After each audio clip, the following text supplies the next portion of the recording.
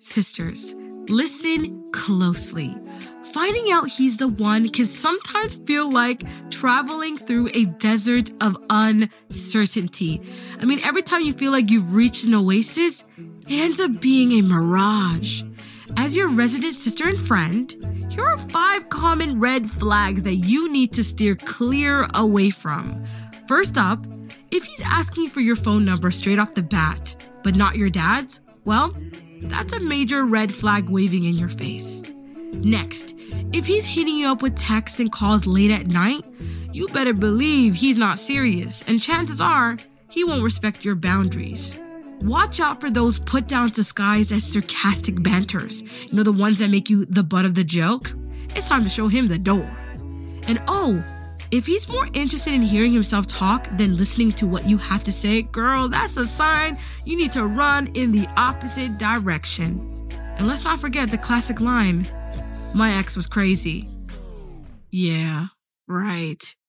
If he's mouthing his ex left and right, chances are he's the one with the issues. And those are just the obvious red flags. Let's help you uncover what's really hiding underneath the surface with Vibe Check, the ultimate prompt card game for meaningful connections. Crafted with deep respect for Islamic traditions, Vibe Check goes beyond the surface, allowing you to discover the essence of your potential life partner's faith, character, and aspirations. With 8 thoughtfully crafted categories and 135 thought-provoking questions, Vibe Check ensures a comprehensive understanding of your potential spouse, from values and ambitions to personal quirks and preferences. Skip the surface-level discussions and dive straight into what truly matters. Visit our website, www.thedigitalsisterhood.com now, and take the first step towards finding your righteous partner. Your journey to marital bliss begins here.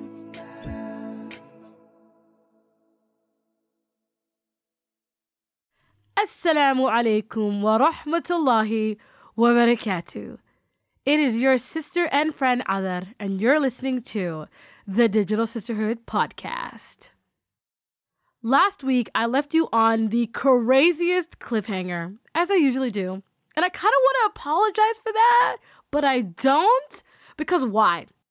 I am actively trying to make your life far more exciting, and it's not every day about a normal heart rate. Sometimes you need a little elevated heart, a little bit of blood pressure, to keep life a little bit more exciting. But before I tell you about what transpired, because I know you guys been waiting, I gotta tell you the full story. So the last time we left off was when you had finally crossed the schedule so dramatically. This really beautiful representation of just like, yeah, you guys gonna hear about me. Yeah. You know what I'm saying? And that's about it. This is my last, moment. You crossed the schedule out and you essentially walked out. You were done. It almost felt like I had tons of bricks off my shoulder. Like the moment that you finally realize your dad's like coming to life in a sense. Mm-hmm. It's like, Alhamdulillah. And I didn't want to get my hopes up a little too much, because what I learned about life is once you're like done with one test, that doesn't mean the test ends. It just means we're on to the next one. I remember starting the job and my parents were even excited. They're like, Alhamdulillah, inshallah, we don't hear anything, regarding this job. So I entered the job. It was Alhamdulillah, like a breeze. Like I was shocked the first day I came in. I seen so many diverse faces. I was kind of shocked, like not just only in the respiratory department, but in every department, the nursing, the PT, the OT, you name it. It was another diverse Muslim girl face, and I was like very happy to see that, like alhamdulillah, Yeah, so I was alhamdulillah. I know I've made it to the promised land. Yes. Thank God. The ebbs and flows, the highs and lows are guaranteed in this life. We're going to be tested in this life, and there's a reason for it. As Allah says in the Quran in Surah Al-Ankabut verse 3-4, do people think once they say, we believe, that they will be left without being put to the test? We certainly tested those before them, and in this way, Allah will clearly distinguish between those who are truthful and those who are liars. The beautiful part about tests, as Lima once said back in her episode when the cat lady found true love, hardships are like portals of beautiful discovery. In Yasmin's case, one of the most beautiful discoveries through it all was Urji. She's like the mama of the group. Like, she notices the one person that's like kind of by themselves, and she always tends to like make sure they're good in a sense. I was an introvert. I was in that moment of kind of like I was super shy, super like not wanting to step into who I was in a sense of like breaking through, of like speaking my opinions and stuff. She would stand there and she would be like, you better say what's on your chest. Yeah. And then she would stand there, I remember, and she's looking at me like, we're not leaving this room until you say it. So I remember we'd be in clinicals, and if anything bothered me, they knew.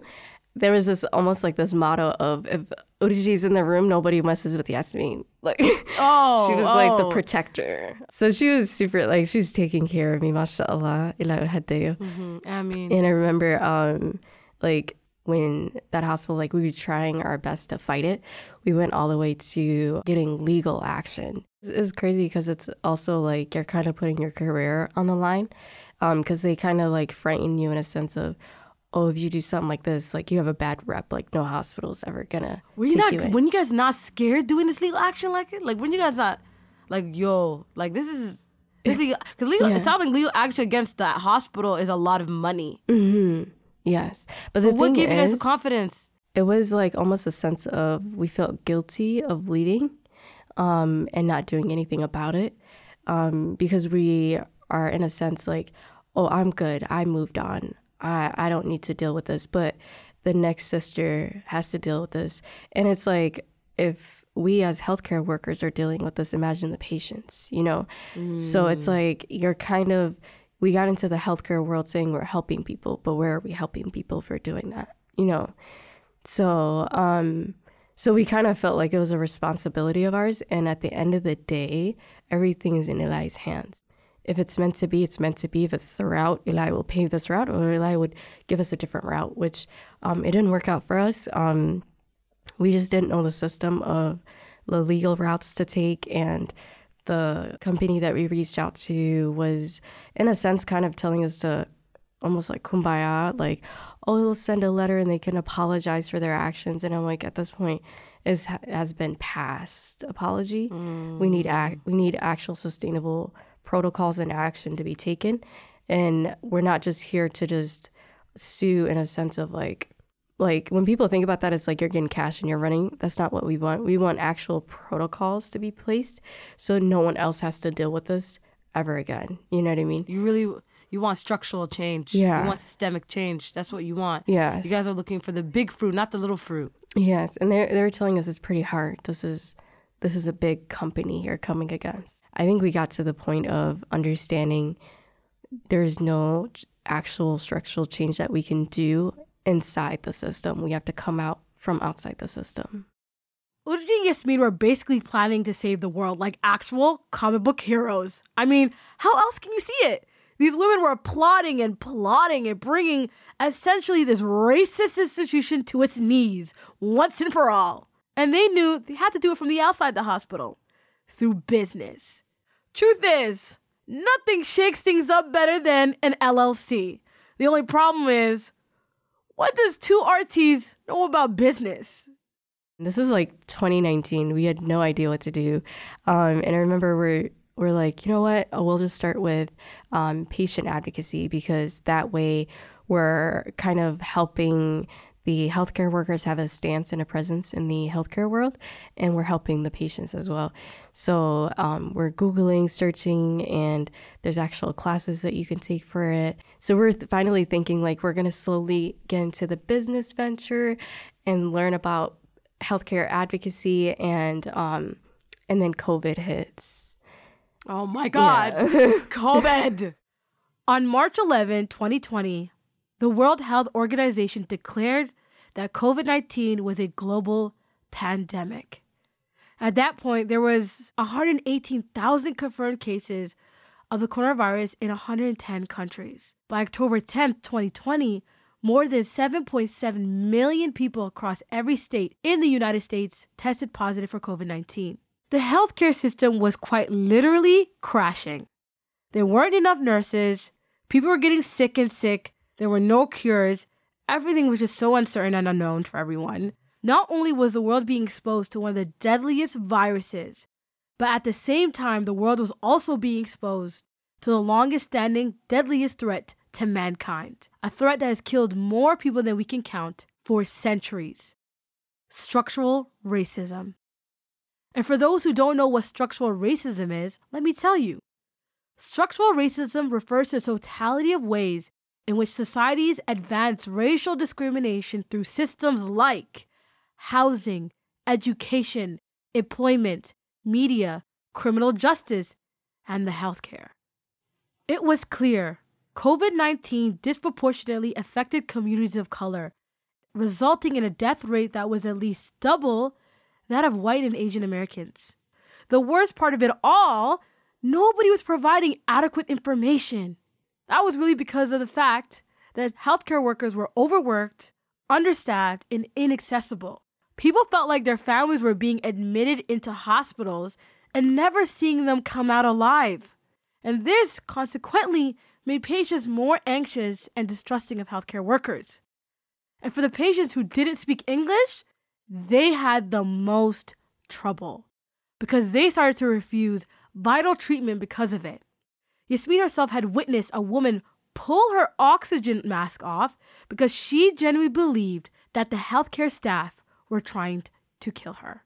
She had COVID. She was on a thing called a high flow, which is, it just gives you an extra oxygen flow through your nose. So she would take her high flow off, and there's no interpreters in the room because of COVID. And I mean, they have the tablets and stuff, and they can connect to an interpreter. That takes time. You need someone in the room actually being able to communicate with the patient to put it on. The nurses are having issues with communicating with the patients because patients are not understanding. There's a language barrier there. So I remember the specific, I would tell the nurses like, hey, if I'm here, call me if you need anything. If you need to interpret anything, if you need to reassure her to put it back on, contact my number. If I'm not here, contact the respiratory department. There's another Somali healthcare worker there, you know.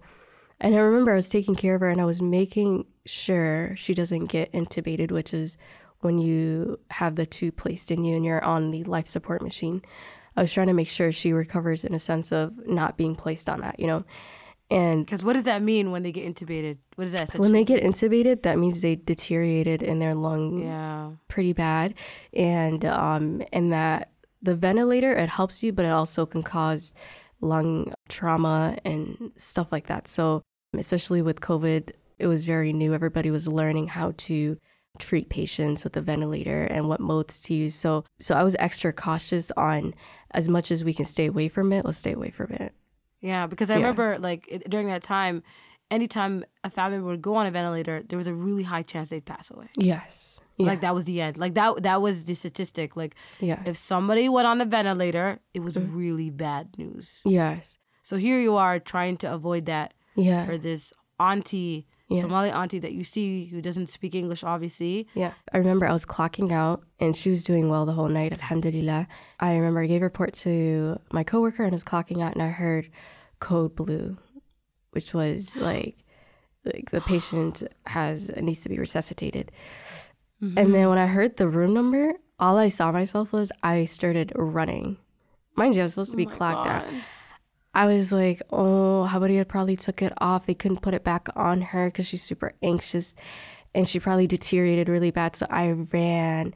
And by the time I ran, I entered the room with no mask on. Oh, my God. And I was trying to help her out, because I could see her fighting the nurses. Oh, my God. I was like, Habaria, please put it back on. Like, I was trying to help her out. And she goes, no, Habaria, they want me to pass. They don't feed me, Habaria. I don't talk to my family. And it's like you're trying to hold back your tears. And you're like, Habaria, no. So a lot of my patients, what I would do for them is to calm them down is I would put Quran on for them.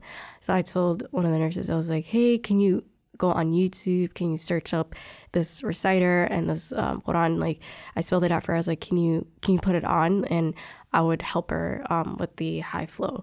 And I was like, how about I'll put Quran on for you? Please calm down. Like, your family wants to help you. She's like, no, I don't eat. I don't know what they're doing. Are they killing me? Because she doesn't understand what's happening. So she's just assuming they're killing me. You know what I mean? And she doesn't see herself progressing or anything happening. So she's like, Habariyat, just let me pass. Just let me pass. And I'm like, and it was like super, It's okay, Yasmin, I'm crying too. It's just hard to even imagine, you know, that kind of fear, you know, they had to deal with. Yeah. And feeling like people are harming you and you don't have your family and feeling at mercy, bro, by people, you know, and it's even harder to look at, you know, them in complete distress and like panicking. Like, it's really, I can't imagine like that kind of fear. And I can understand her as well, because the way that we treat ourselves health-wise in our community is a lot different than in healthcare. So in healthcare, if you're on such high settings like that, you are on NPO, which is nothing by mouth. You know, you're not eating. So mainly because if you had to get intubated, they don't want you to throw up and then aspirate all of that into your lungs. You know, there's a reasoning to it. But at the same time, in our culture, it's like, if you don't eat, you're dying, in a sense, you know? So it's like, she's thinking they're not feeding me, they want to kill me, you know? Yeah.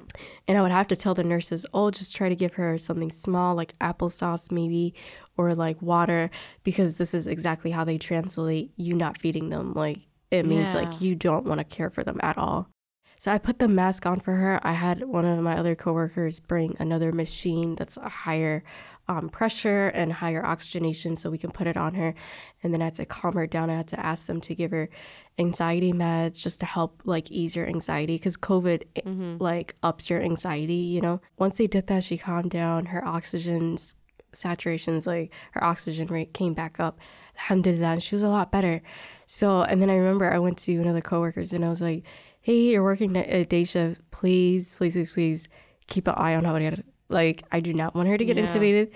Please keep an eye on her. I will be back today at 6. I'll just be just a couple of hours away and I'll be back. Just keep an eye on her. And I remember I was super like nervous going home. Like, she was just on my mind constantly. So I remember I went to bed. Usually before I go home after working, I take a walk, because if you go straight to bed right after working in healthcare, like, you hear the beeping, you basically dream about the job. So I took a walk. Alhamdulillah, I went home, and I remember by the time I came back to work, she was intubated. And I was like super disappointed. And she eventually didn't make it.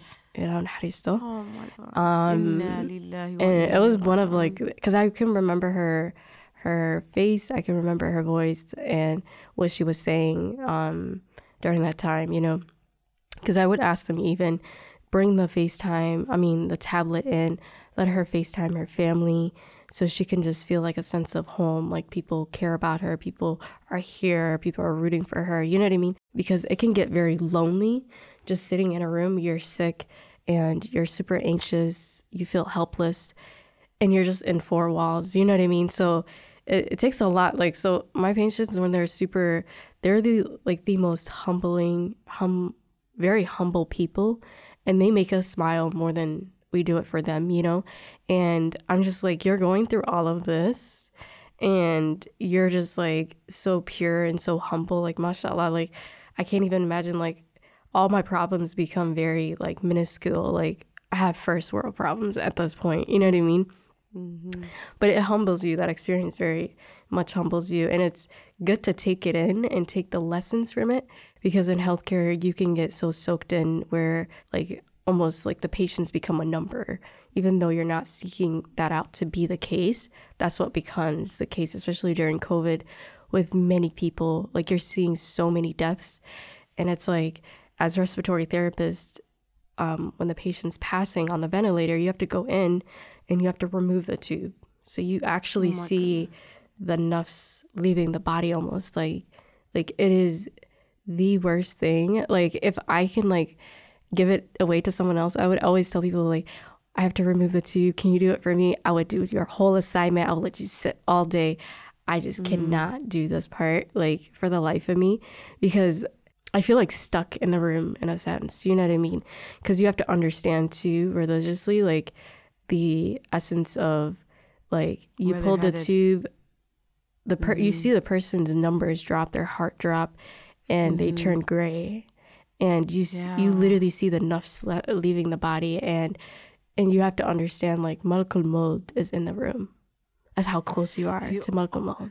So this is giving me chills. You know why it gives me chills? Yeah, is because in theory we understand the angel of death. We understand Malakul Maut. We know that in order for a body to pass, he has to be there.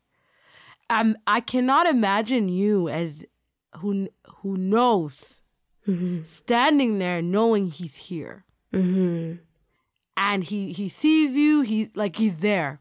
Yes. Like if you dive into it, you're wondering like Malakul Maut could be here for you or that patient. You might be thinking it's for that patient. Oh my God. But you never know. I'm getting chills. Subhanallah. You know what I mean? So it's like you have to give yourself a reality check. Like the picture shows that he might be here for that patient. You never know if it's you. Subhanallah. You know what I mean?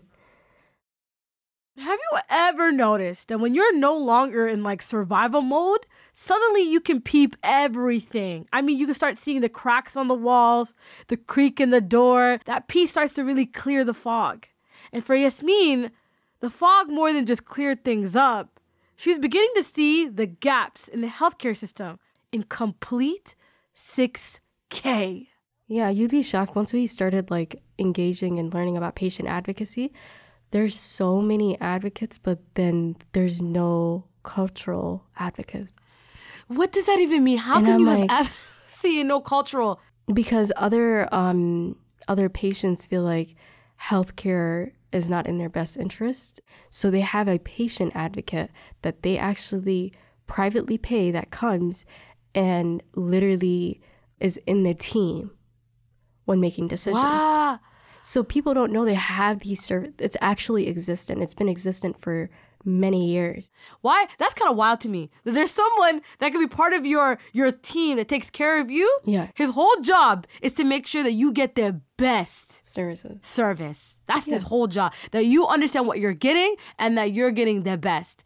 Yeah. How come we don't know about it? If this has been existing for years, why don't we know about it? That's a very good question, to be honest. It kind of emphasizes the healthcare disparities. Like, people just know about, like, I'm going to just flat out say it, like, there's discrimination in the hospital. You know what I'm saying?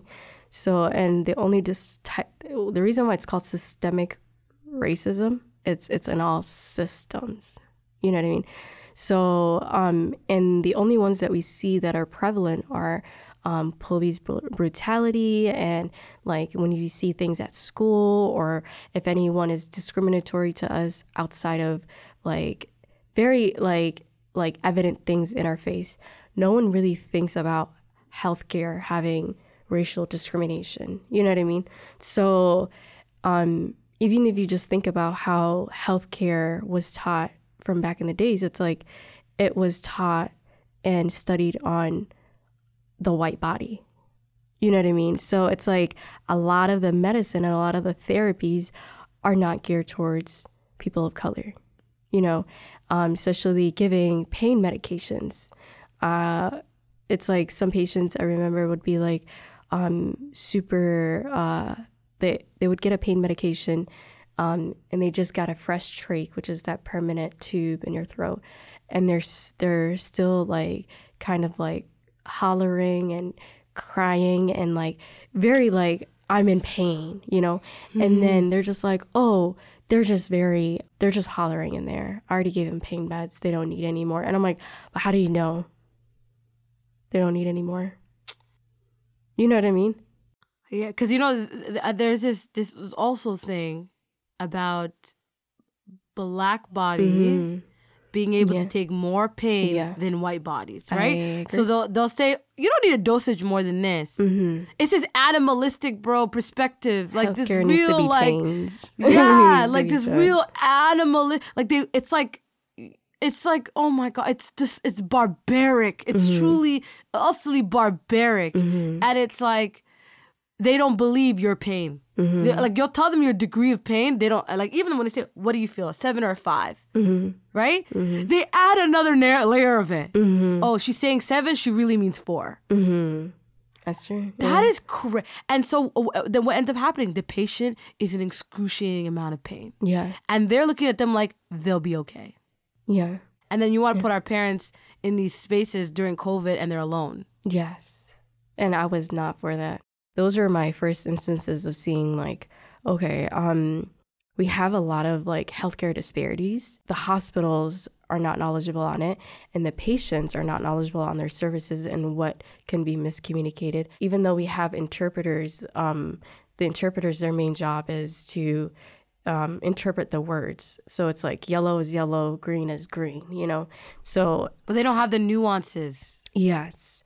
So, and they don't have the background to know all the services that are there because they're here to interpret. They're not here as a nurse. They're not here as a respiratory therapist, not as a doctor. So you're not going to have all that knowledge on what's available for this patient. You know what I mean? Okay, so this is what the problem is. Interpreters might know the language, yes, but they don't have the deep understanding of the procedures and offerings that the patient can have, which means the interpreter's support is extremely limited. They're not patient advocates in that way. And not to be dramatic, because, you know, I love being dramatic, but I'm going to give it to you. It's legit like having Google Translate as your advocate. Google Translate. We don't even like Google Maps. Imagine Google Translate being your patient advocate? Like, what? Is this real life? I was like, you know what? I'll be the bridge. I'll be the one kind of contacting the doctors. I just need one family member that's going to be a representative for the family that's going to bring everything back to the family, you know? There'll be a morning report, there'll be an afternoon report, and there'll be a late night report. So when then there's shift changes and then people are giving reports, you will be getting report too on what happened in the past couple of hours and what we need to do. So I had a whole entire notes section of like what to do, like jotting it down. So we moved forward with that. And I remember I had to conceal my identity.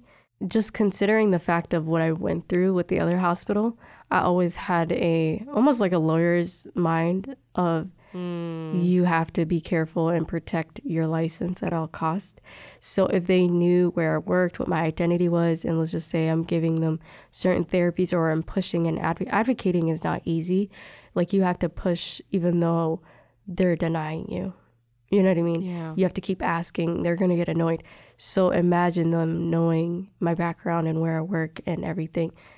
I don't know. You down. Yeah, I don't know if I would get retaliated or I would lose a job opportunity. So basically, I concealed my identity and I was like, oh, I'm a respiratory therapist and that's all you're going to know. So when I'm speaking to the doctors and everyone, they're like, oh, who are you? The first question is, who are you? And I'm like, oh, I'm a healthcare worker, family friend. Here to help bridge the gap, to help advocate. That's it. Oh, where do you work? Oh, you would know where I work. It's okay. I would just like drift away from questions like that. Yeah. Has there ever come a time where you were advocating for so many people at the same place? Yes. 3 people. And you kept saying, I'm just a family friend. Yeah. I would actually jump from one call to the other. So can you tell me what that looked like? Because you probably look crazy to them. Yeah. Like, who is this girl? And they're just like, your voice sounds familiar. I'm like, I don't know what you mean.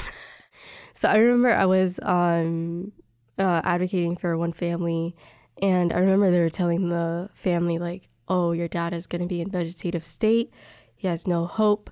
We can't move him on to the next stage. They were just denying us of like not even trying out certain therapies. They were just flat out denying us.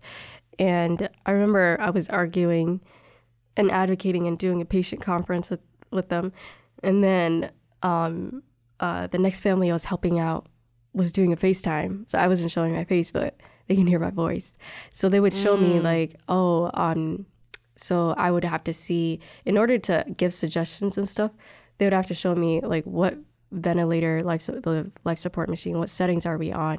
What are the vital signs, which is like the heart rate, the pressures. Like I can't just be giving information out with no information at hand, you know? Even though I spoke with the nurses and doctors, I just need to know what the patient is currently doing in order to give effective suggestions. And I remember they're showing me, and they're like, oh, your voice sounds familiar. I was just on the conference. And I'm over here like, yeah, it's okay. Even though I knew there's not much that they can do in the moment, I was like, I just had to protect myself in the moment. You just never know. And as I was doing that, I remember even a coworker of mine helped out and was super appreciative of the work at hand, and was not doing the business with us, but just out of like humbleness to help patients out. He was helping out, and he was taking a lot of the load. Like he learned the families to, if I wasn't able to be contacted, they were contacting him, or, you know what I mean? And I remember there's a story of a patient, he was helping out, and it was during Ramadan time, and the patient was supposed to have a trach, which is a permanent tube in his throat, just right above your collarbone. And basically it was because the patient was not getting off the ventilator because he was not responding to commands. Like when they did the neurological assessment of squeeze my hand, curl your toes, stuff like that. He was not responsive to it. So they're thinking he's not able to get off this ventilator. It's been 2 weeks he's been on it. It's about time we have to transition him to the permanent one. So he came into the room and he was saying he talked to him. He's like, Salam alaikum Adir, it's bil Ramadan, like, and kind of like telling him about what day Ramadan it is, and kind of like having communication with the patient, even though he's fully sedated and intubated. You never know what they can hear on the other side, you know?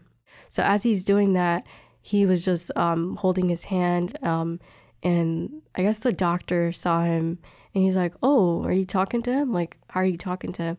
He's like, yeah, he's moving around. Like, when I talked to him, he's like, no way.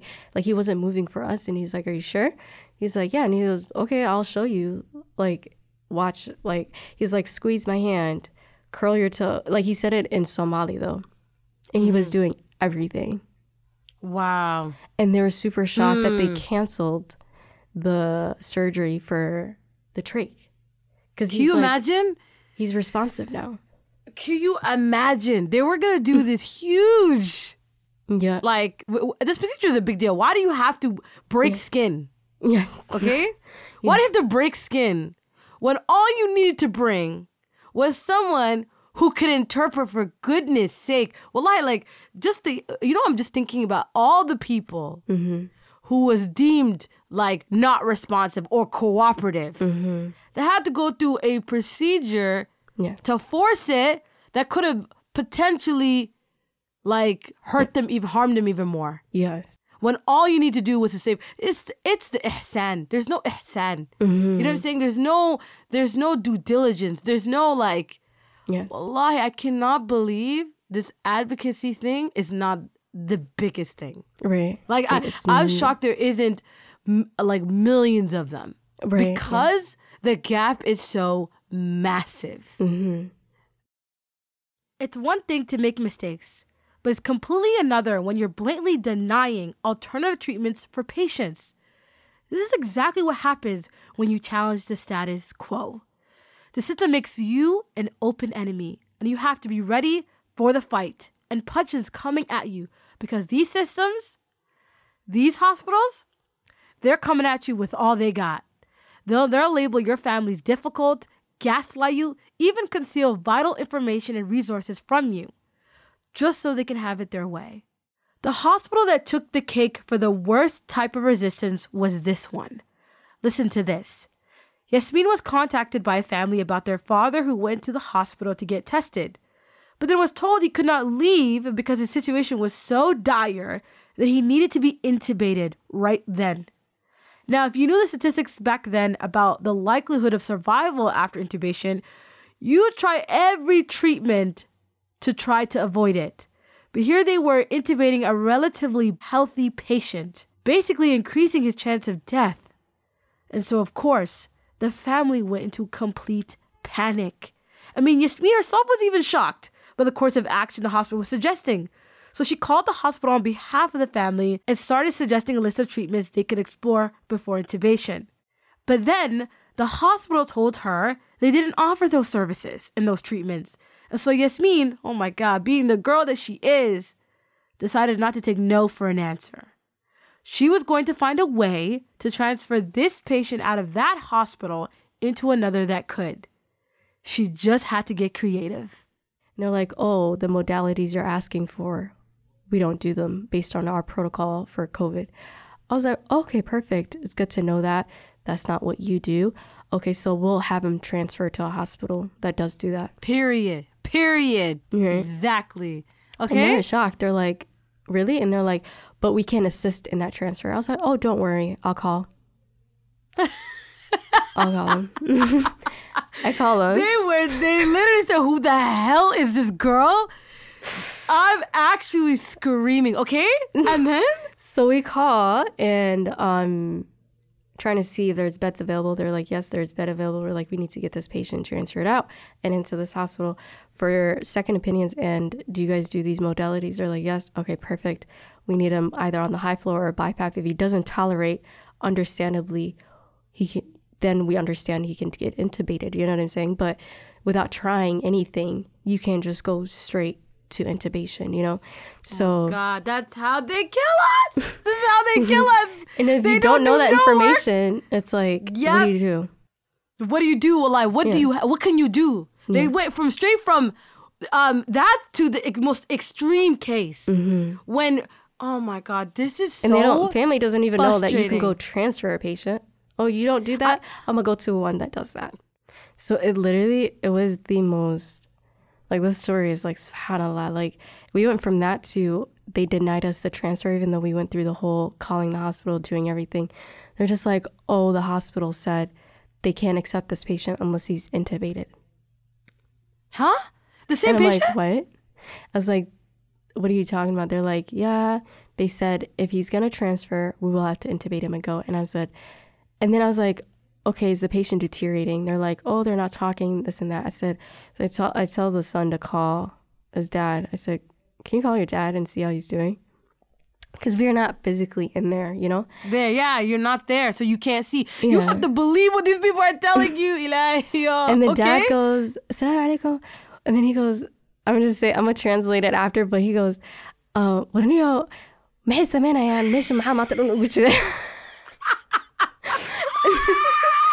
And then you're actually lying to me right now. And I'm like, what are y'all talking about? And then they were trying to tell us that. No, wait, explain to them in English.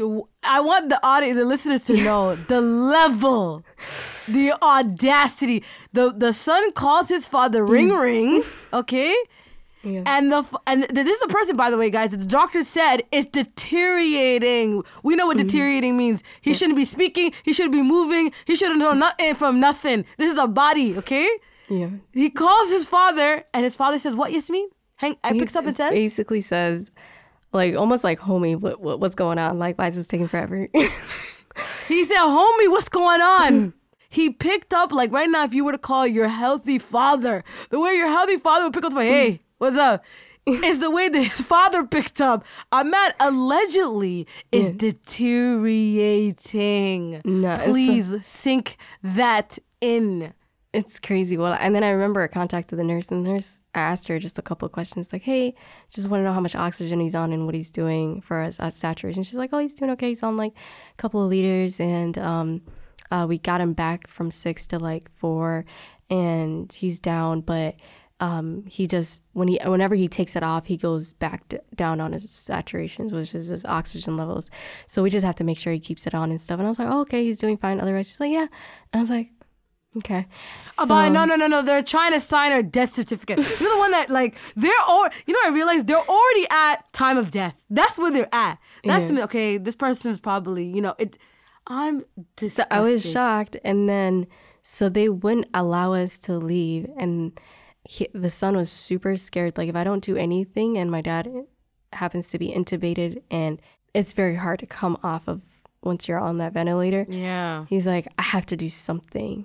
And he was like, I would just take him in the car and just grab one oxygen and just run to the other hospital if no one wants to do that. Oh my God. We're fighting for our life. And I'm just like, okay, oxygen, you need a lot of oxygen. Where are we going to get the oxygen? And if anything happens, I don't want that to be on his conscience, essentially. Mm-hmm. So I'm like, we have to do this very smart. But at the same time, like, what do we do? And the hospital wouldn't allow us to transfer. Like, they're not going to do the transfer at all. So I was like, okay, perfect. So I was like, what if he gets discharged? As soon as he gets discharged, we call 911. We stand outside, and they got to get us an ambulance. Yasmin, you got. And I was like, okay, I was like, let me, before I exercise this thought, let me just call 911. You guys are so creative. Okay? So then? So wait. So I called 911. I was like, hey, just a hypothetical question. Imagine someone calling 911 saying I have a hypothetical question. I was like, if I leave a hospital and in front of the hospital doors, I need service and I call 911 to get the ambulance, would you guys put me back in that same hospital, or can you guys transfer me to another hospital? They're like, we'll transfer you to whatever hospital you asked to. I was like, okay, perfect. Thank you so much. Okay. Oh my God, this is getting intense. Okay. We'll pause. We got another emergency, okay, at the TDS headquarters. Now, I done found out, right, that I had told you guys in part 1 that TDS is collaborating with ACC, a continuous charity, to help people get an education, okay? Because we all remember what it was like being a student and trying to get that education, but they keep putting all these percentages and interest on top of it. Wasn't so nice. But unfortunately, we're not hitting our targets, y'all. And it kind of makes me really sad because ACC is supporting TDS, supporting our projects so we can keep doing this, and the support isn't mutual? Come on, guys. This is about supporting Muslims. It's about giving back. You know what I'm saying? And so you already know that's TDS's brand. That's what we support. And that's what we all collectively believe in. So if you're still interested in donating to a continuous charity that really is trying to fundraise for Muslim women to get the education they deserve without having to compromise their faith, this is that time, right? So if you go on our link tree, you'll see at the top, it literally says a continuous charity. Click that and help us get to the goal that we need to. Whether that's at $5,000 goal, $10,000 goal, $25K, I believe in us. I believe in you. So inshallah, if you can donate. And know that whatever you donate, Allah subhanahu wa ta'ala will multiply it for you. Can't get any better than that. Anyways, emergency up, back to the story. We have green light. So we're like, okay, we needed to have a game plan because Abed is on just a couple of liters of oxygen. So we cannot mess around because the oxygen belongs to the hospital. So once he's getting transferred, we have to make sure everything's ready, set, prepared for there to get a quick switch over. So ambulance comes.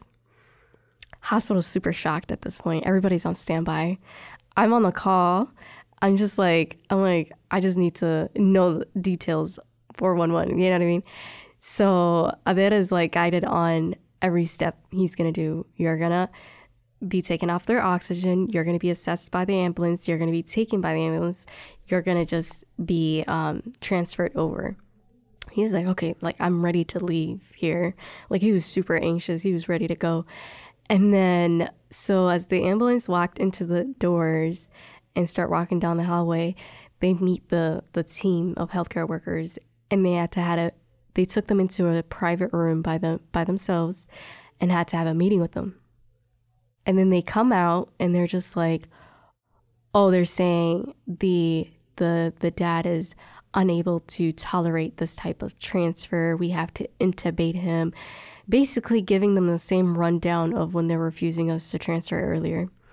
So one of the family friends called the fire department head lead, which contacted the ambulance. And then they're just like, go and actually check on the patient. First thing you learn in healthcare is you don't believe the numbers, you look at your patient. They tell you, look at your patient. Your numbers might be down, you look at your patient, patient's talking.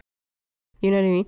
So he said, first, go look at the patient and then come back to me. So then he goes and they look at Adair, they go into the room and he's over here just chilling. He's ready to go, suited up. Like, let's go. He's super anxious. Like, what are we doing here? Like, what's taking you guys forever? You know? He's literally just chilling. Yeah. And this is a guy they're saying that cannot be transferred because he's deteriorating. Yeah. We're talking about a guy that is deteriorating and is dangerous to transfer. It's also the same guy saying, yo, guys are taking so long, bro. We gotta get out of here. Like he's just over here. Like, I just came here to take a COVID test to see if I had COVID. What's going on today? You know, so I'm so shocked. And then they go and report back, and he's like, if he's doing fine, he's on just a couple of liters of oxygen, transfer him right now. And they had to do it. Damn. And the hospital was livid. They were livid. And then they brought a little wheelchair for him to transfer him because he's so like deteriorated, as they're saying, right? He was like, get this wheelchair away from me. He literally was strutting in those hallways. Literally. They said he walked into the ambulance by himself. Just went into the ambulance like... You know what I'm laughing? You know what I'm thinking about? The optics of him coming out of his room, passing the nurses, walking. Look how dramatic that is. The guy they deemed deteriorating and cannot be transferred is in his regular clothes that he came in with, walking past them. What kind of ridiculous and monstrosity is that? Please tell me. Please tell me about what were they intending to do? What were they intending to do? That's what I want to know. Literally, I was like, did that look like someone that needed to be intubated right away, like emergently? Like, come on. Like, they didn't even do an ABG, which was like an arterial blood gas, to see what is his oxygen, what is his carbon dioxide levels in his body, to even come to a notion of he needs to be immediately intubated. As soon as we left there, it was like kind of liberating. I had a video sent to me of him leaving the ambulance, going into the hospital, and he was walking. He said, leave me alone. And he was strutting. I saw the video because his son videotaped him from far away. And then of him just strutting into the hospital. And I had friends that were there, and I was like, yo, can you just go check on Adair for me, see how he's doing, make sure he's getting the right therapies. Had the patient advocate saying, hey, instead of like using all these modalities, you can flip the patient over and their oxygen would soon enough recover. I'm like, put him on plasma, give him the clinical drugs, let him know of all the options he has. And alhamdulillah, I don't know if it took 2 weeks, he was off the oxygen, the small amount of oxygen he was on. Allahu Akbar. Allahu Akbar. Although this was a huge win, I can't stop thinking about all the people who didn't have a Yasmin to fight for them like this. How many people did we lose in the last 2 years? In the last 2 centuries? I remember back in university, we had this reading that talked about racial inequity in the medical field. Something I remember reading was something called medical error. It was estimated to have killed over 300,000 people in the United States yearly, which I thought was so crazy. Even more crazy because we know that people of color are more likely to have poor care than white people. So how many of that 300,000 is us? And this is just the lives that were reported. How many more have gone unreported? How many lives did we lose that we don't know about? Yes, people are here to help you, but mistakes happen. Malpractices happen. You know what I mean? It's something that exists. So how would you know if you're just putting your ultimate full and all trust in the system, like as if it's this perfect system with no wrongs? You know what I mean? Like with this one story of a we'll just keep her identity covered. So she was just going through, this is before COVID. She was going through like kidney. I was just a bystander taking a patient to a room. And I remember they were like, we're gonna transport this patient to go get CT, room 18, and we're also gonna transport room 19 to go get a CT too. Room 19 can get a CT with a contrast. Contrast is they put it through your IV, and it goes. Your kidneys have to filter it out. So people who already have kidney issues cannot go through the contrast. It's like you have to be extra cautious with it. So this specific family, room 18, could not do it. So I remember we were supposed to take room 19 first, but then they switched it up and said, let's take room 18 first, right? We take the patient, we take her to CT, got her ready. I'm just waiting in the back. All of a sudden I hear, oh, is this not room 19? And then someone's like, no. And then I'm like, you're lying. And then I'm like, I'm over here like, what's going on? There's no way I heard this correctly. And they're like, oh, this is not room 19. God. And they're like, oh my God, I gave the contrast. And I'm sitting there like, no way. And then they're just like, oh my God, this only has happened to me twice. This is the second time this has happened. Oh, what are we going to do? And they're just like, oh, she already had like deteriorating kidneys. I mean, I don't know how much it could affect her, but she already like kind of like reassuring, like, oh, it's not your fault. And I'm sitting there like, I'm not understanding fully because, mind you, I'm specialized in the respiratory. So it's like all this other stuff that they're talking about, I'm like kind of understanding it, but like fully like, what is the gravity of this? Is I understand it later. So once we get back to the room that night, patient's kidney function deteriorates and plummets.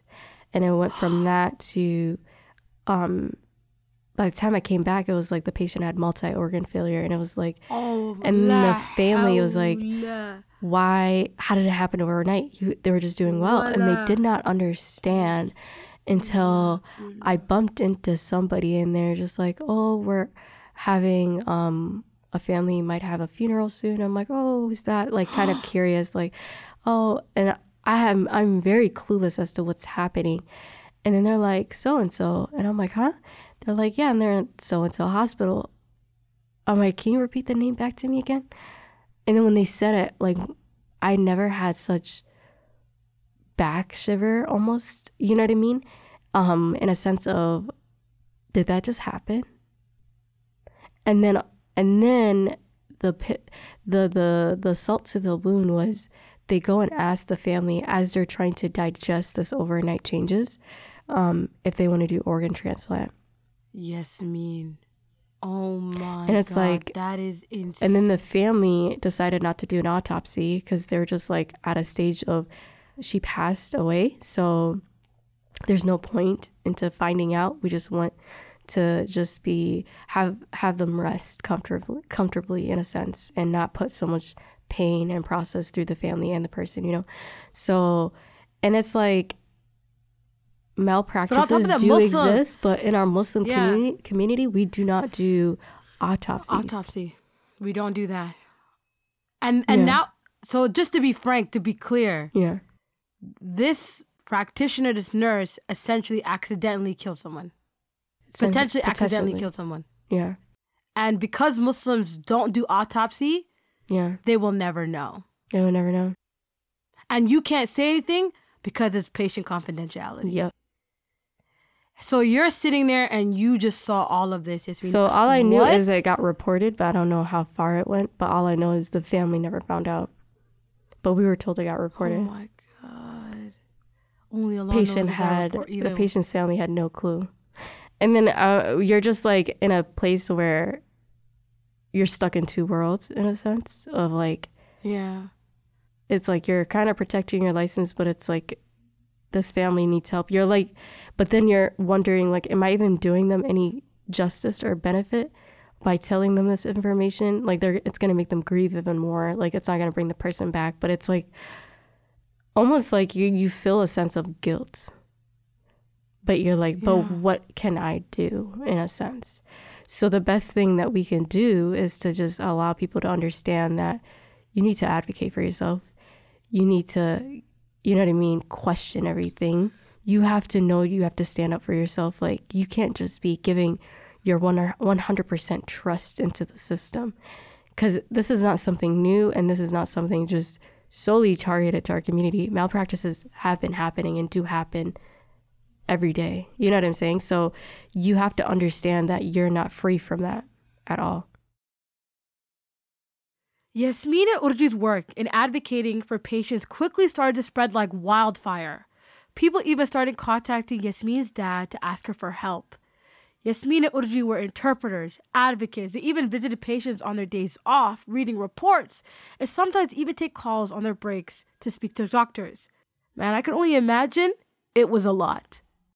So it's like, imagine you're going to work, you're working 36 to 40 hours a week, night shift. On top of that, you have patients right as soon as you clock out. So you're talking to doctors, having patient conferences, talking to the families, gathering everybody together. It was just so mentally like draining and emotionally draining at the same time. And I was going through it myself too, because I'm seeing all these people losing their family members, and I'm scared that I might get my family and my parents COVID, because Abba has diabetes and Hoya has diabetes, so they're just very high risk. And I'm over here like, okay, I can't go home. I'm bringing everything that I'm wearing back to home. I'm going to get them COVID. So I literally had to live out of hotels. You lived out of hotels? I lived out of hotels and Airbnbs because I was super anxious of giving COVID to my family, you know? Because it's just the thought of, I brought COVID home and then my family got sick, and then God forbid something happened to them. You're going to like, at the end of the day, kind of like semi-blame yourself for that. Like, why not like protect them a little bit more? So I had this overwhelming anxiety of like, I can't give my family COVID. I can't, even though I know they can get COVID otherwise. It was just like I have to reduce it from my end, you know? And the icing on the cake was this hospital that I never got reported at, the new hospital, that as I'm dealing with all these issues, there's this patient one day that was like deteriorating, I remember, and he was supposed to get intubated, and I was super sad he was getting intubated because he was doing well, but somehow like he got infection and his lungs took a hit and he was deteriorating, so he had to get intubated.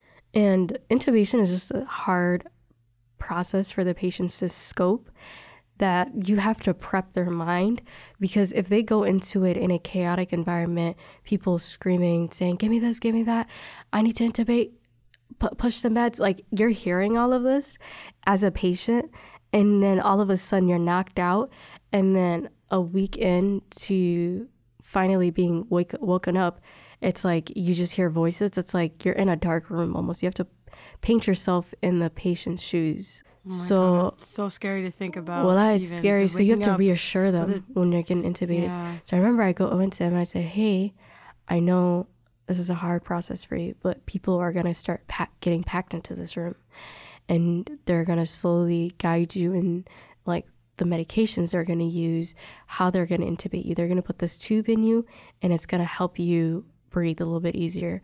And I was like, just understand that you're going to feel alone and you're going to hear a lot of noises, but I need you to understand what's happening, because once we need him to come off the ventilator, they start to become super anxious, because it's almost like PTSD, what you just put them through.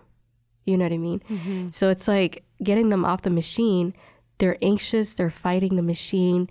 They're, you know what I mean, not cooperating, as they say. And it's all about the person's mental health that was not taken care of as they're going into this procedure, you know? So I reassured him. I'm like, hey, like I've gotten COVID twice, you know what I mean? And you never know what your future holds. Don't think that you have no chance. Like, I'm standing in front of you and I survived COVID twice. You know what I mean? So let that just be just a guidance for you to just believe in yourself and believe that you can surpass this, you know? And I said, I don't know what religious preferences you have, but whatever feels comfortable for you, like go and seek solace or like pray for yourself, you know? So when it comes to my patients, I'm very like extra sensitive.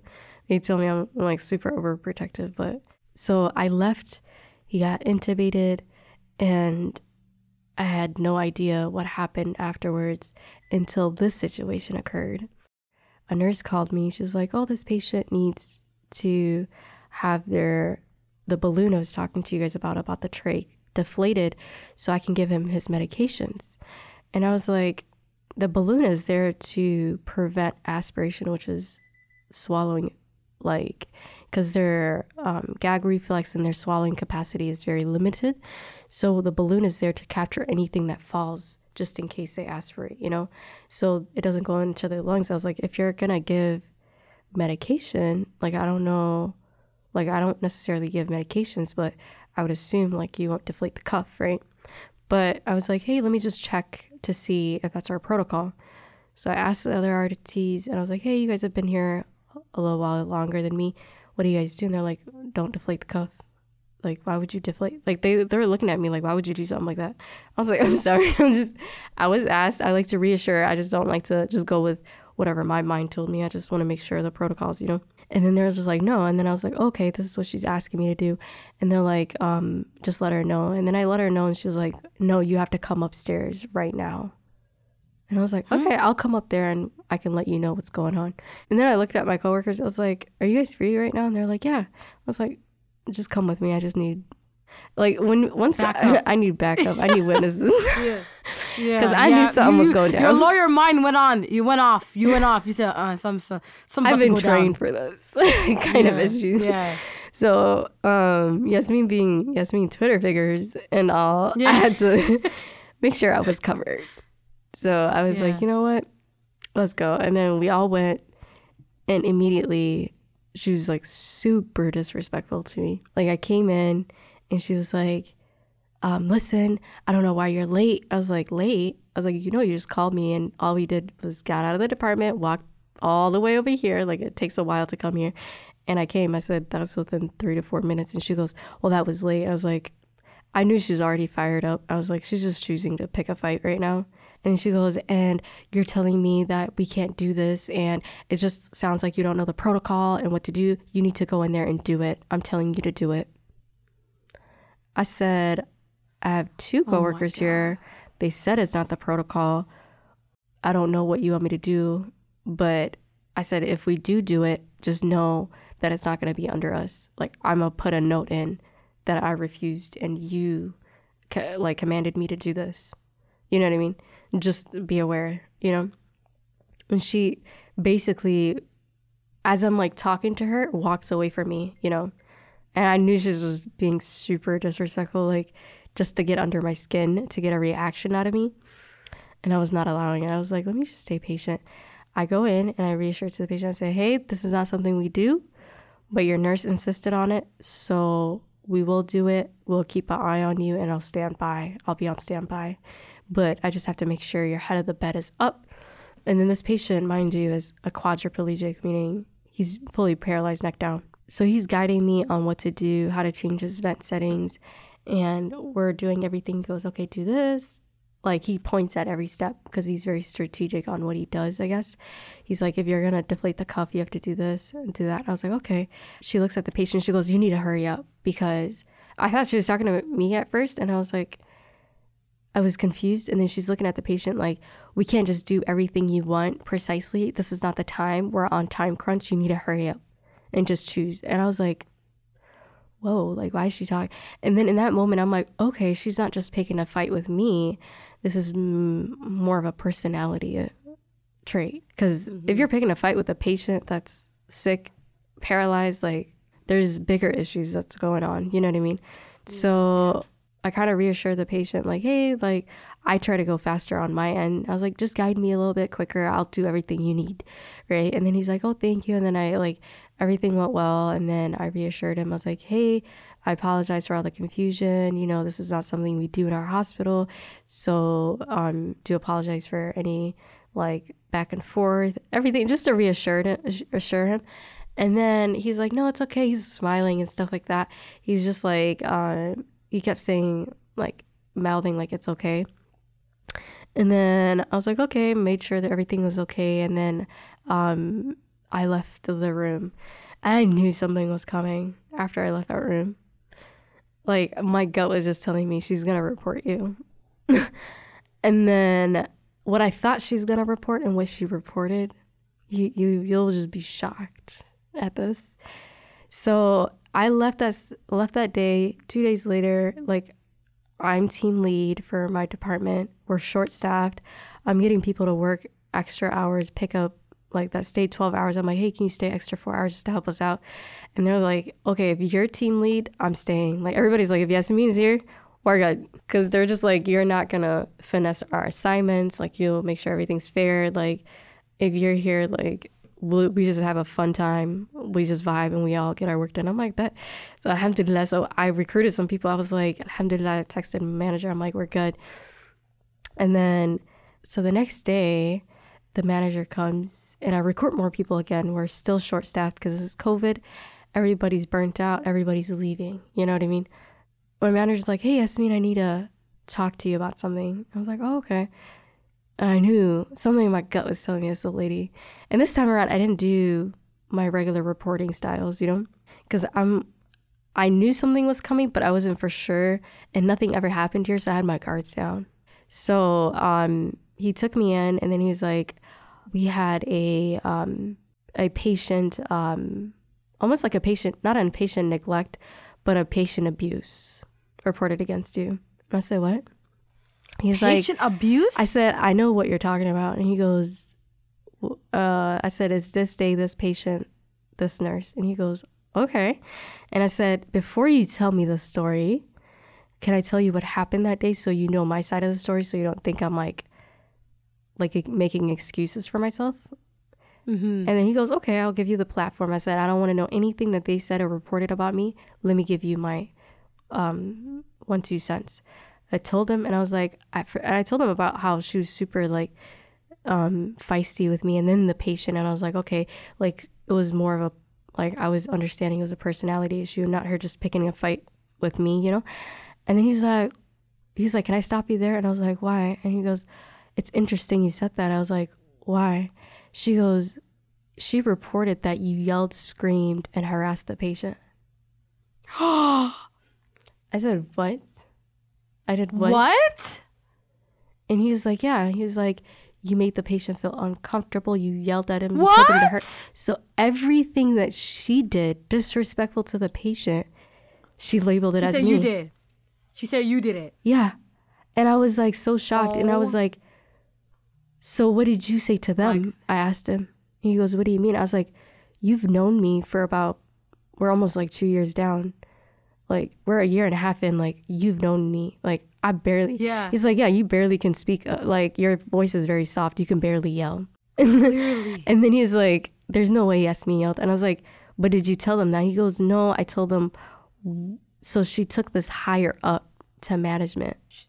Excuse me? Patient abuse.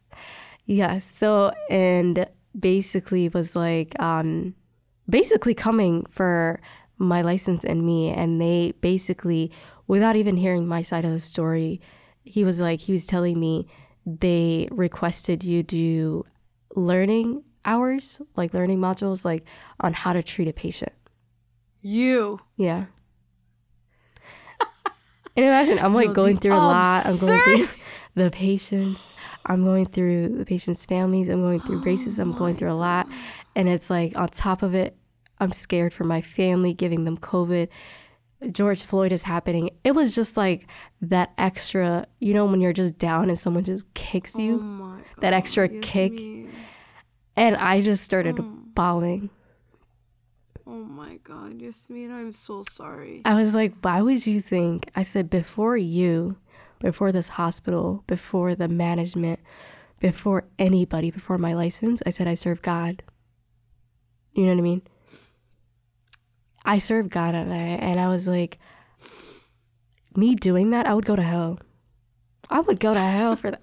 I said, do you think I'm scared of you? Why would I do that? God is watching me. I said, I don't know what I believe in is I'm held accountable in the justice of Ilahi. In that, you know what I mean? I'm in the justice system of Ilahi. Why would I do something like that? And I was like, based on my character, did you ever even see me getting into it with one of your workers?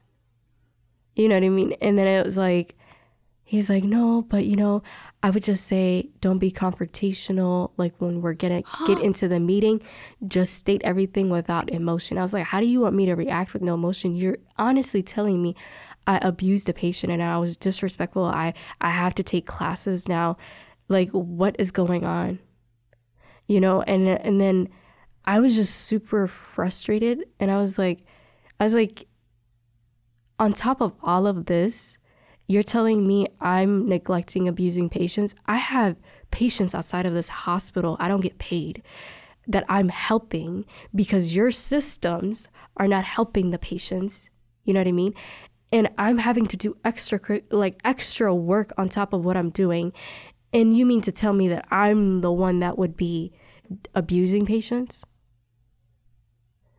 And then he was just like, I'm sorry this is happening. And I was just like, crying because everything is just hitting me, because I was like bottling everything up.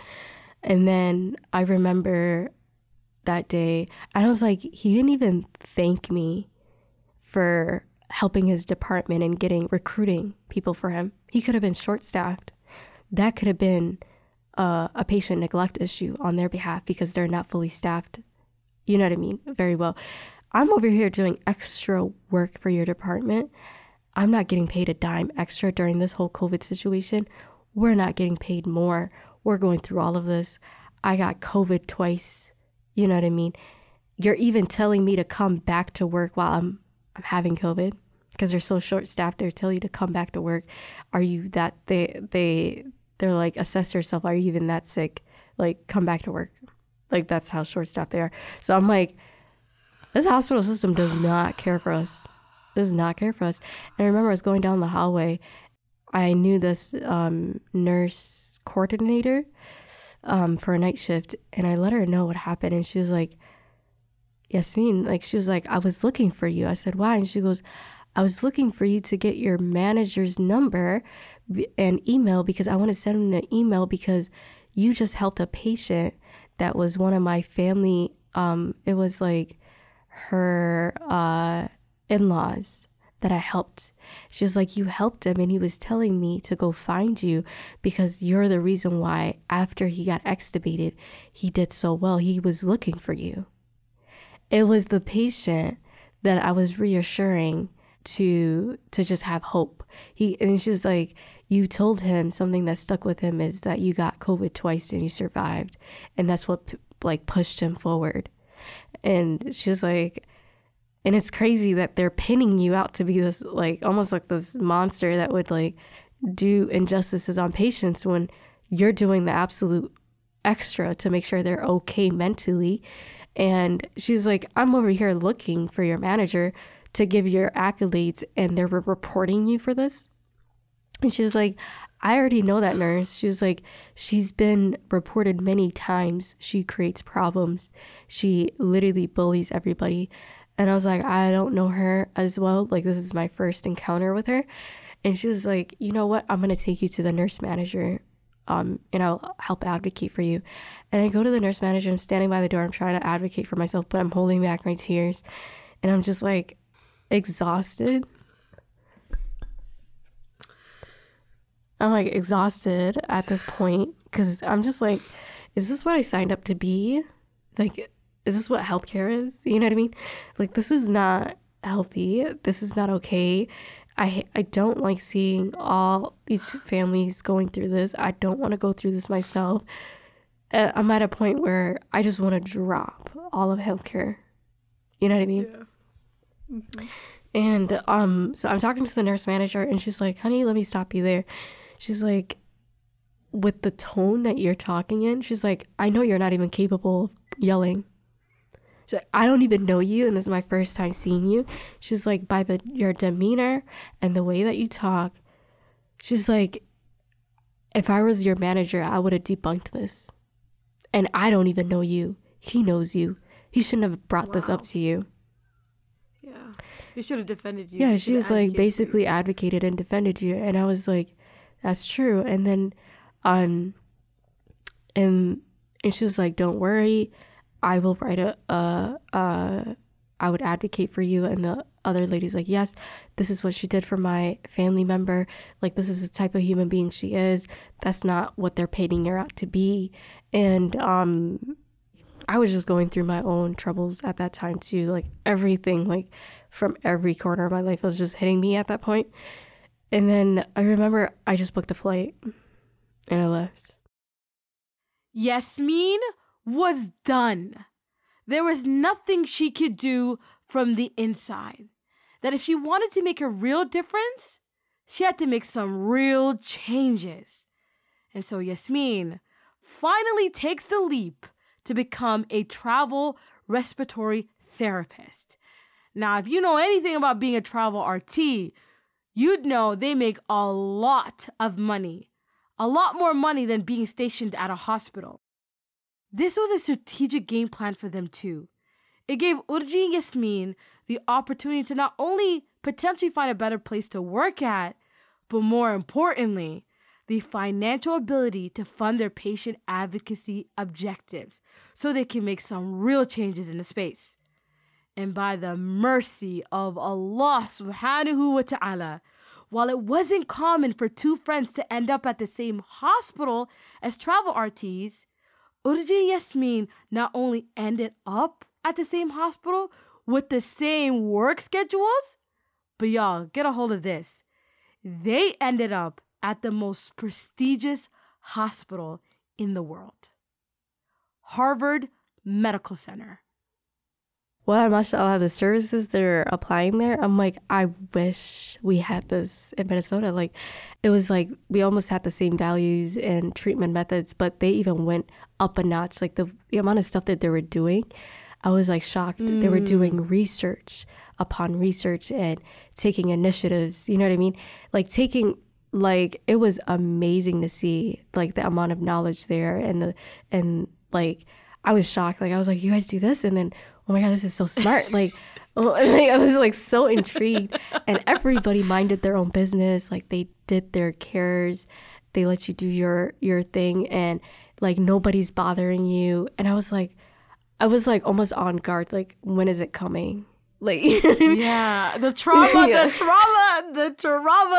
You're like, is it gonna come from here? This sounds too good to be true, right? And as we're there, like, alhamdulillah, like they were super cautious of us to the point where they're like, since you guys walk to work, we have to put you guys both in the same shift because it's dangerous to be walking outside in that area by yourself. Oh, wow. Yeah. What? Literally. So they're like, you guys have to, so we had the exact same shifts together, which is amazing because you have a buddy system. They're very considerate. Yeah, right? They're very considerate. They're thinking about your well-being. Yeah, it was an amazing. Which is, I'm sure, was the first time you ever felt, you care about me? And it was just like our well-being. I can't imagine what that felt like. It was amazing. After everything. I was like, wow. They would have food every day because of how COVID is, and they're trying to take care of burnout. They would have like the Apple chargers. I came to work one day and it was like a whole pack of Apple chargers laying around. They're like, do you need a charger? And I'm like, who got these chargers? And they're like, oh, the department just bought it for us just, because of COVID. And I'm like, you guys get high-level Khalija care. Like, you guys get high-level care. Chargers. We didn't even get a dime added to our checks. Subhanallah. If one thing remains true, it's that we plan and sometimes others plan against us, but Allah plans too. The only difference is His plans always prevail. So, funny story. While Yasmin and Urji were joking around in the surgical unit, they saw how they had disposable scrubs for pretty much everything. They even had one for a beard. Without realizing, Yasmin starts playing around with the beard scrub and starts making a hijab out of it. Yasmin found it so funny and she was so impressed with herself. She started taking pictures and posting it on social media like, look, everybody, I made a disposable hijab. And then Urji looks at her and says, Yasmin, delete it. Delete it, Yasmin. I think we might have found our first business. Urji saw the vision and she was like, it literally like clicked to her like a light bulb, you know? Yeah. And then she was sitting down with me and she's like, remember that time during COVID, like I told you, so her cousin, which is our current designer, Ramadan Designs, so they grew up together, and during like the whole COVID and prior to COVID, we were always complaining like our hijabs, like when we're doing compressions and stuff, it would flap over onto the patient. Like, and then it's like you're doing compressions and then your hijab is everywhere and then the patient has blood and it's just like, it's like you better have an extra one as a backup. I remember she told her cousin, like, hey, can you just make us like very suitable, very easy, not too long, like hijabs for us? You know what I mean? That's like very like healthcare friendly. And then she was like, oh, I don't know what you guys like. Like, I'm a designer, but I'm not in the healthcare field. Like I don't know how to join those two worlds together. And she's like, just design something for us. Like, there's so many things we need. Oh, the operating room, we need skirts. They don't allow you to, like, they want you everything sterilized. So they give you pants and a top. So now you and Urji have decided you guys are going to make... Yes, disposable hijabs. Disposable hijabs. Yes. For women women who wear hijab in the medical... Yes. So she was like, we can contact my cousin because I told her earlier to do this for us prior, but I guess she said that she contacted the hospitals. Actually, I wanted to do it, but got turned down. So she was a busy person. Like, she does like Fashion Week for Minnesota. Like, she's doing all the designs. Oh, mashallah. She is that known, and I wish she was so known because the amazing work that she does behind the scenes. I'm like, can you just come to the front? For forefront, subhanAllah. Yes. I mean, that's the thing, right? There's so many Muslim women doing incredible things. Yes. And that's the point of TDS. We're here to spotlight everyone that's doing the groundwork to make a difference for all of us. Because there's people are happening doing real time, and people like you and Urji and everyone else that like fought to do this, to advocate for yourselves, to not take no. And like, look at where you guys are. You guys went through everything just to land at the business project. I know, right? Of your dreams that represents everything that you guys are and everything that you experienced. What a way, subhanAllah. Like, when I look at the train of the story that Allah SWT has put you guys on, it's like everything kind of makes sense. You know, because like, if Allah were to make this successful, right, this project, these hijabs, you guys have an incredible story. Thank you. I mean, to get to this point, it was almost made by design. Allah designed that this would be your avenue and this is your story. And I'm so proud of you, Yasmin. I don't even know what to say. I appreciate you are a modern day hero, babes. No. A modern day you don't get me emotional. Hero. And you know when they always say that heroes don't real heroes don't wear capes. You know what I'm saying? And sometimes heroes wear scrubs. Sometimes they are they're in any space. Sometimes they're teachers. Sometimes they're our parents. Sometimes it's just a hero is someone who not only fights for themselves, but fights for the well-being of others. You know what I'm saying? That is a hero. And like, I know you're cringing at the whole hero. I know. You see me right now, right? There's a lot of us. Yeah, you're cringing. But the thing is, I have to say this. A lot of us stopped believing in them. And be real. Like, sometimes the word heroes left to Marvel and television. But they are very much exist. And Allah subhanahu wa ta'ala rewards those who just are at the cause of other people. Allah subhanahu wa ta'ala loves that. Those who are at the cause and help of others. Allah subhanahu wa ta'ala says those people who love each other for Allah's sake, one, who take up each other's cause, two, those who like, you know, fulfill the rights, right? Yeah. And they do ihsan. Allah has nothing else but planned but Jannat al-Firdaus for them. You know, and it's just, those to me is what other people might define as heroes. These are people who what they do in this dunya transcends even in the akhirah. Like, these people are not just dunya. They're really just on a bigger and better, trajectory. And I just want to say, Yasmin, to you and Urji and everyone. Yes. I know it was like 12 or 15 people that quit. And I'm sure they all have similar stories. Yes. And I'm sure even today they're all still advocating and fighting and pushing the envelope and not taking no for an answer. Wallahi is greater in the akhirah. And I hope I make it there, and I hope I see it.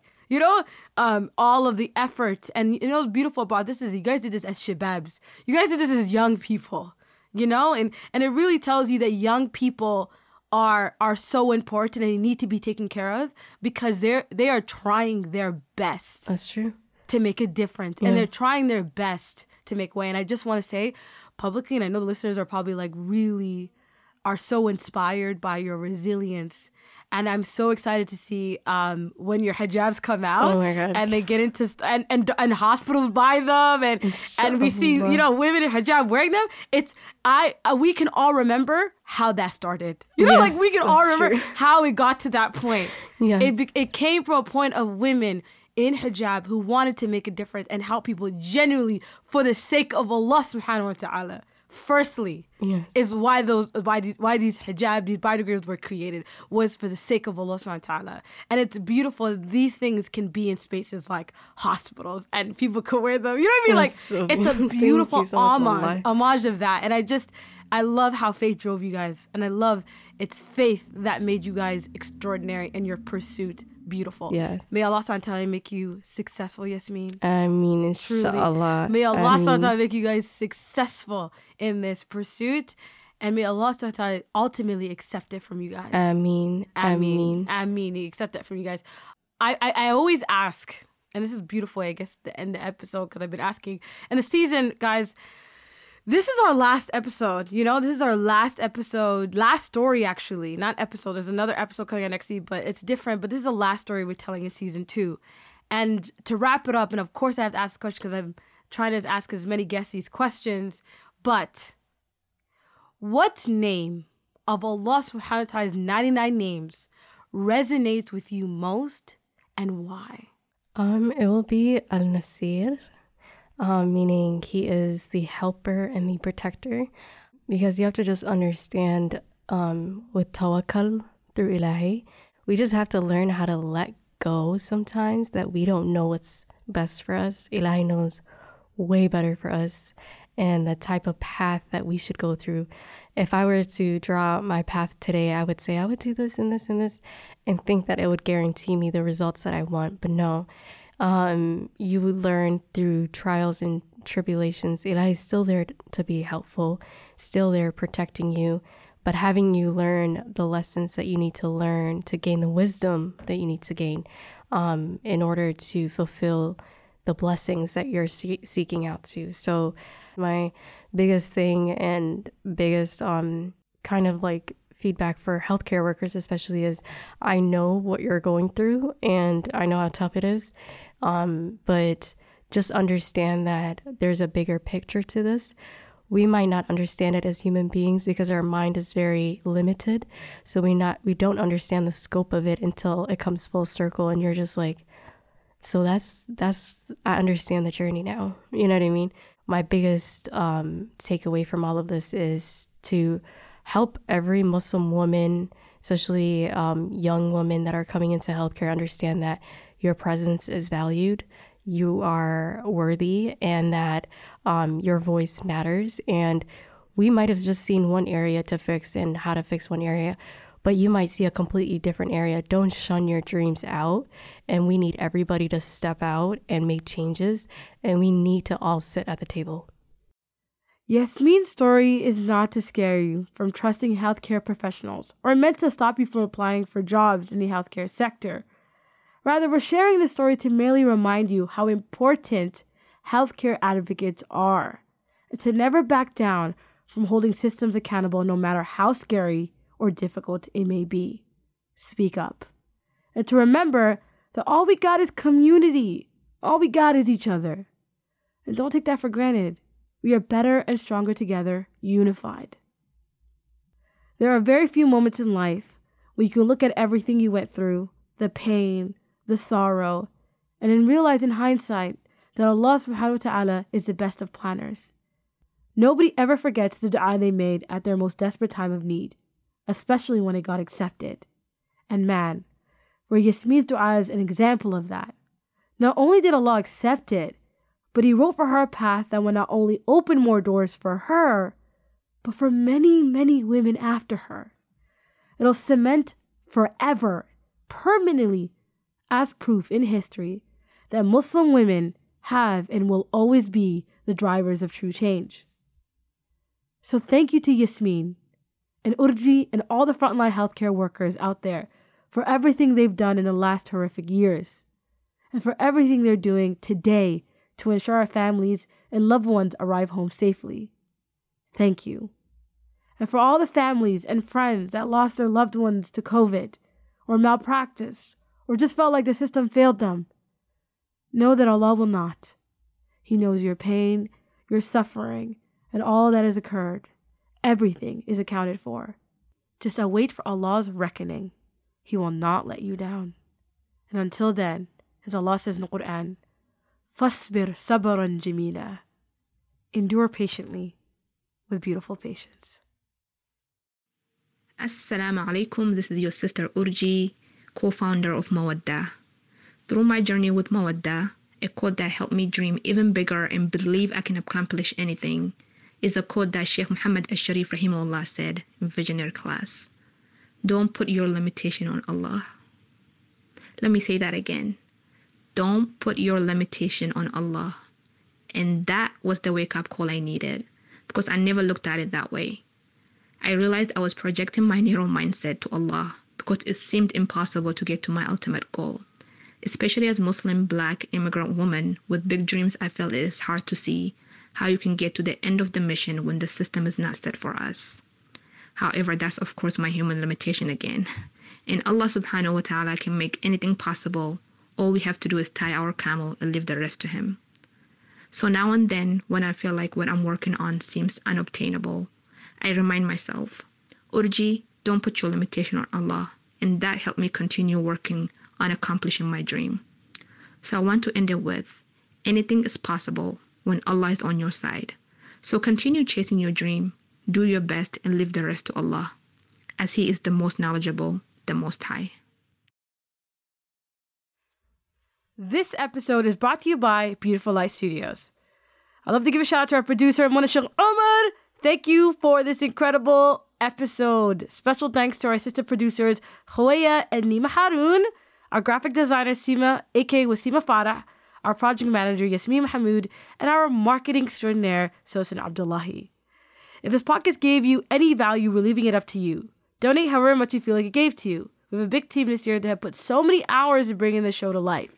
If you can't give right now, not a problem. Keep us in your du'as.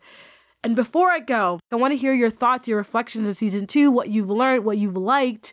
And since, TDS was a hot topic last week, I would love to hear your thoughts and your suggestions and your reflections, just what you learned. I want to hear it. I want it to be a two-way conversation. You already know it's TDS tradition to have you, the listeners, on our episode 2.